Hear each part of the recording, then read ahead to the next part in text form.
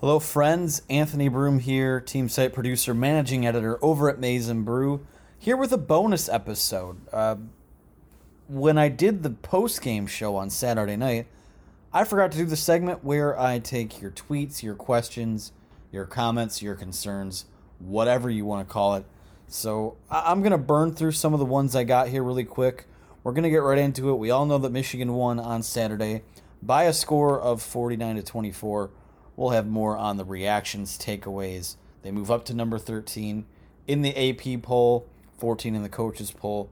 We're going to talk about all that stuff on Brewcast in the new episode that will be out probably sometime late Monday night or early Tuesday. But I'm just going to burn through some of these questions here quick. It's going to be a shorter episode, but a nice little appetizer heading into Michigan State week. We will talk to Jim Harbaugh. The media will be talking to him on Monday, talking to players on Monday, and we will get things set up, put a bow on this Minnesota game, and then we will have things set up for the Michigan State game this weekend. So let's hop right into the questions. First off, we will start with a bit of a lighthearted one from Dan Plotcher, who is a contributor here at the site. He says, were Jim Harbaugh's khakis a huge jinx for the program? Will he ever wear them again? Well, apparently, and I think this is Patrick Barron that pointed this out on Twitter, Harbaugh has wore the blue pants before. And again, I cannot stress this enough. Maria Taylor, Chris Fowler, you did us dirty on Saturday night. The tease towards the end of the broadcast, you have, I forget how they phrased it, we have paradigm-shifting news about the Michigan football program. Oh, Jim Harbaugh's wearing blue pants. What? We're sitting there waiting on news on Daxton Hill. We're hoping someone didn't test positive for COVID. Nick Eubanks didn't make the trip. That rubbed me the wrong way. But, Dan, were the khakis a jinx? No, the khakis were not a jinx. The blue pants, though, might be a thing to consider keeping because they have worn them twice before. Or he has worn them twice before. Interesting, too. The entire staff, or at least from the photographs I saw, they were wearing the khaki-colored pants. So that was pretty funny. That was pretty interesting. 2017 against Minnesota, blue pants were out. And then last year against Notre Dame, I believe it was, the blue pants were out. Might just be the cold pants. I'm not sure. Depending on the quality of khakis you buy.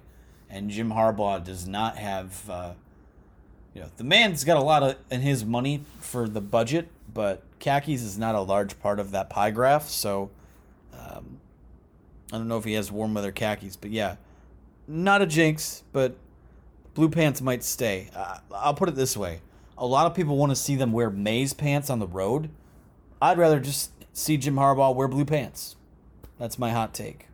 So, thank you for the question, Dan. Another question here from Steven Osentoski, who is honestly doing yeoman's work with our website, with video, with the Discord. He's done some stuff on Twitch. He did the hype video that you guys all saw. He's been growing the YouTube page. This man is my secret weapon. And Steven, if you're listening, I appreciate you. He's got a couple of them here. So I'm going to burn through these real quick. Most impressive aspect of Milton's game.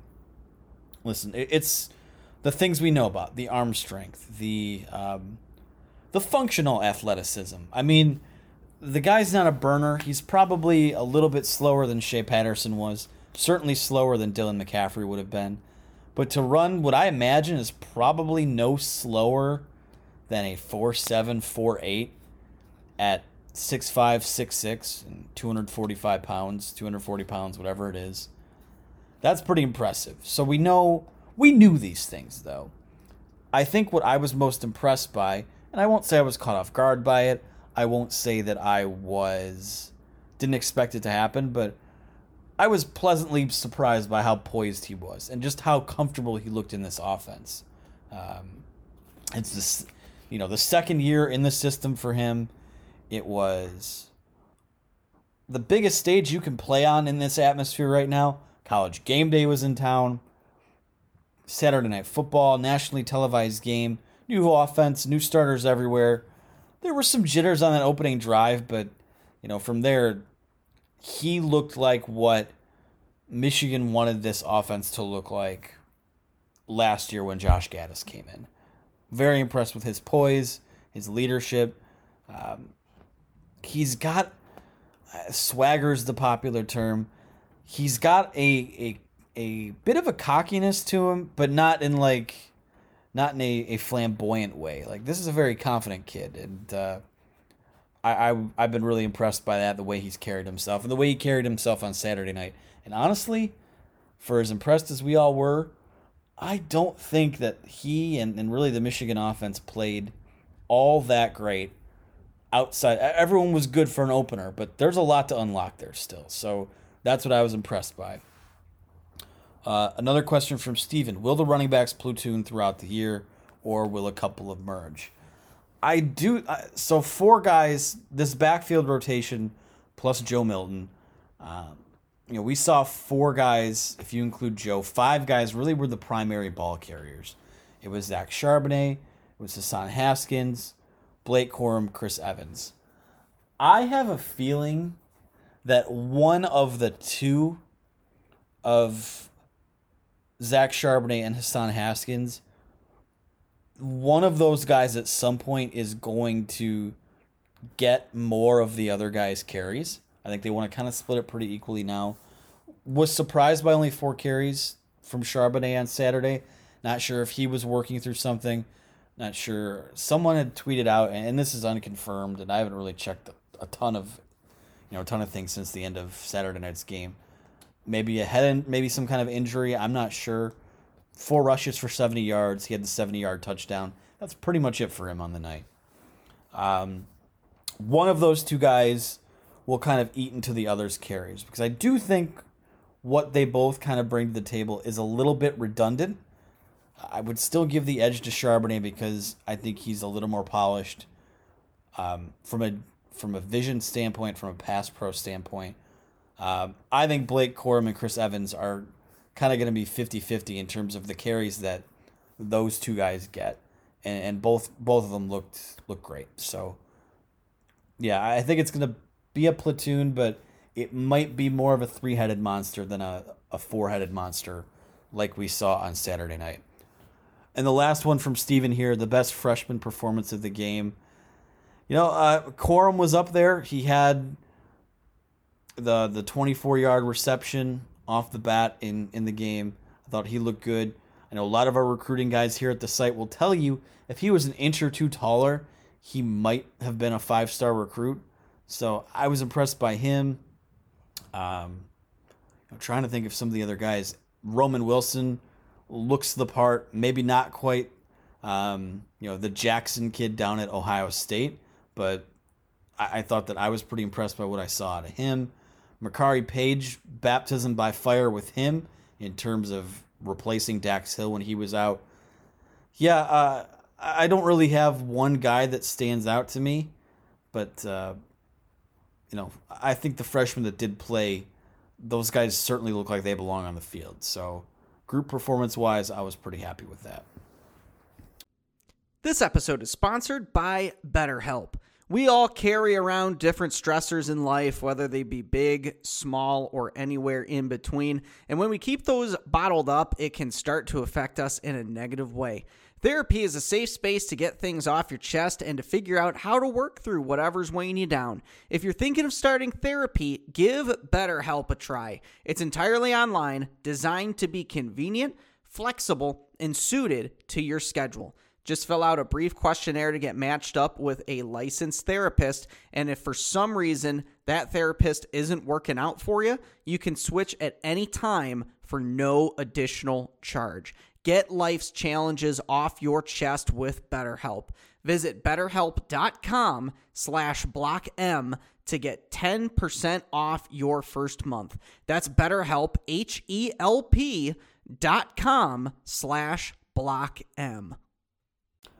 So this next one, we're going to go to Andrew Burris, who says, what is this offense's ceiling? If defenses are bad, could Michigan compete with OSU via offense? Listen, I think that, and I talked about this a little bit in the post-game show on Saturday night. One of the themes of the day was I heard in one of the broadcasts, someone had brought up that Nick Saban has pointed out that good offenses are going to beat good defenses now because they're balanced, because they can be dynamic. Urban Meyer said in the postgame of Ohio State, Nebraska, you can score points by doing the air raid. You can score points by bullying, other teams with the one thing that you're good at. But the truly great teams are the ones that can stay balanced. And based on what I saw on Saturday night, and listen, I'm not going to take anything away from this performance in terms of the good. Everyone did an awesome job. High marks across the board. Position unit grades are up on the website right now. Minnesota's front is not all that formidable, and Michigan's front is much better than we thought they would be. So I think that had a lot to do with kind of being able to dictate and do things whatever you want. And the defenses will get tougher as things get cranked up here. I alluded to this a little bit earlier. I think that there's still more to unlock with this. This is far from a finished product. I mean, Joe Milton had 15 completions. We didn't see a lead running back emerge. We didn't see a wide receiver step up as someone you can go to in a key situation. This ceiling might, it might be what you saw on Saturday in terms of this is a team that can score 40, 50 points a game if everything's going right for them. And I do think it can compete with Ohio State, especially if you have a guy that, if you don't make mistakes, and this is what the critical thing is in all of this. Michigan made some pretty notable mistakes, and early in the game, they left some extra opportunities on the field. That's the thing that's going to separate you in games against Ohio State, because really, in these two Ohio State games the last 2 years, you could score with them. I mean, even the 2018 year was a little bit fluky, but you put up points on the road in Columbus. Last year, until you started taking out the shotgun and firing it straight into your foot, you were going up and down the field with them as well. It's going to be about limiting those mistakes, and I think this offense already looks better to me than it looked last year at any point. So if you can continue to grow from there, if you can continue to limit mistakes and kind of dictate the game, do what you want to do. Like I said, this is a team that might be able to do some special things and give yourself a chance in a game against Ohio State. So I think that's all you can really ask for at some point is just a chance. Do I expect them to get blown out this year against them? I've been on the record saying I don't. I think it will be much more competitive, and I think I feel a lot better about that after what I saw on Saturday. So thanks for the question, Andrew. We got two more here. This is from Michigan Mamba. Thank you for the question. What was the biggest good surprise and bad surprise for the game? Well, I talked about how I was impressed with the poise offensively. I think the most pleasant surprise for Michigan was the offensive line. Despite the fact that you were replacing 4 or 5 new starters on the offensive line, these guys are all upperclassmen. I mean, Ryan Hayes is in his third year. Jalen Mayfield's in his third year. I drew a blank here. Chuck Filiagas in his 4th year. Andrew Vistardis is a 5th-year senior. Andrew Stuber is a 4th-year guy. These guys have played together, whether it be on the second team or reps with the first team. Mayfield is the lone starter from last year. But those guys looked together. They looked locked in. They mashed all night in the run game. Joe Milton had clean pockets to operate out of. He's got to do a little bit better job of not bailing out of those clean pockets, which is something that I thought was a little bit of an issue early on. The offensive line, it was the one group this week that I gave an A+ to. There were moments where it looked like Hayes may have been on skates a little bit. It was more earlier on in the game, if my memory serves me correct.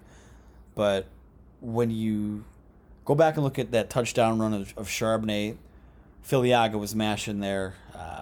Stuber, Mayfield, especially those two guys, the right side of that line, when they do that little QB power, that was great to see. Listen, I mean, when those guys do what they do, and when you don't hear a ton about your left tackle in Ryan Hayes, that's a sign that he's doing some pretty good work. So that was the most pleasant surprise. I think the bad surprise was that the run defense. Really, the thing that was concerning to me was that at times the run and take note. I'm taking nothing away from Muhammad Ibrahim from Minnesota, who I thought played very well. Finished the night with, I believe, I have the stats right here, 26 carries, 140 yards, 2 touchdowns. It's a good night for him. And it wasn't just a couple long runs here and there. He ripped a 25-yard run off, but he was pretty consistently getting some tough yards on the ground and good vision, good burst. And I think that's kind of what we expected to see out of him. But the run fits weren't great for Michigan's run defense. I thought the defensive line could have played better, and even the pass rush. They got to Tanner Morgan, but there were times where they kind of were absent in the game. The linebackers Josh Ross and Cam McGrone might be the most athletic linebacker duo in the country, but I thought that those guys could have played a little bit better. And then you lose a guy like Dax Hill on the back end, and that's a big piece. And you could make the argument he might be one of the top 2 or 3 pieces on this entire defense. So, wasn't super pleased with the performance there as a unit. Again, I think that the defense is going to be fine. I do think that they won't be as good as they've been the last couple of years. I think they're going to give up yards. I think they're going to give up points. And that's where it becomes critical that if you find yourself in a shootout where your defense is against the ropes a little bit, you got to be able to counterpunch. And Michigan, this is the comment I made yesterday. Not only were they able to counterpunch, they were able to sucker punch when they needed to. So those are the 2 there. Thanks for that question, Michigan Mamba.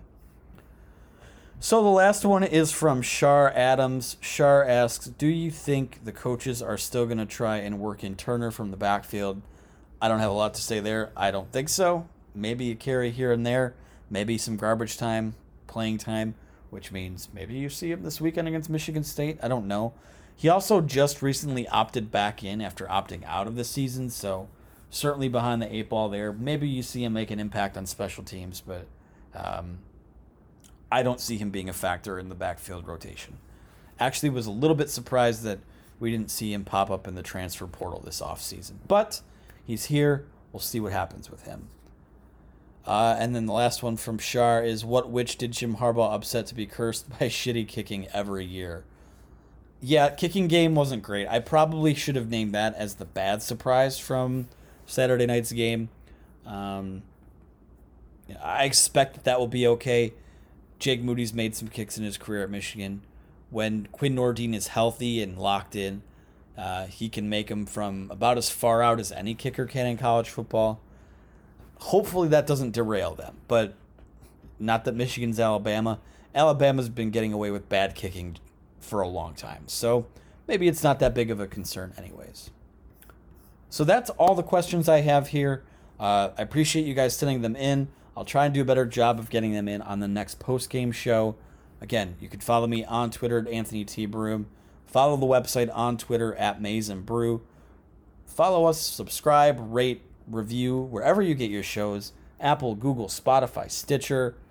That's it for a bonus episode today. Appreciate your time. I'll talk to you guys again soon on Brewcast on Tuesday. So thanks for listening.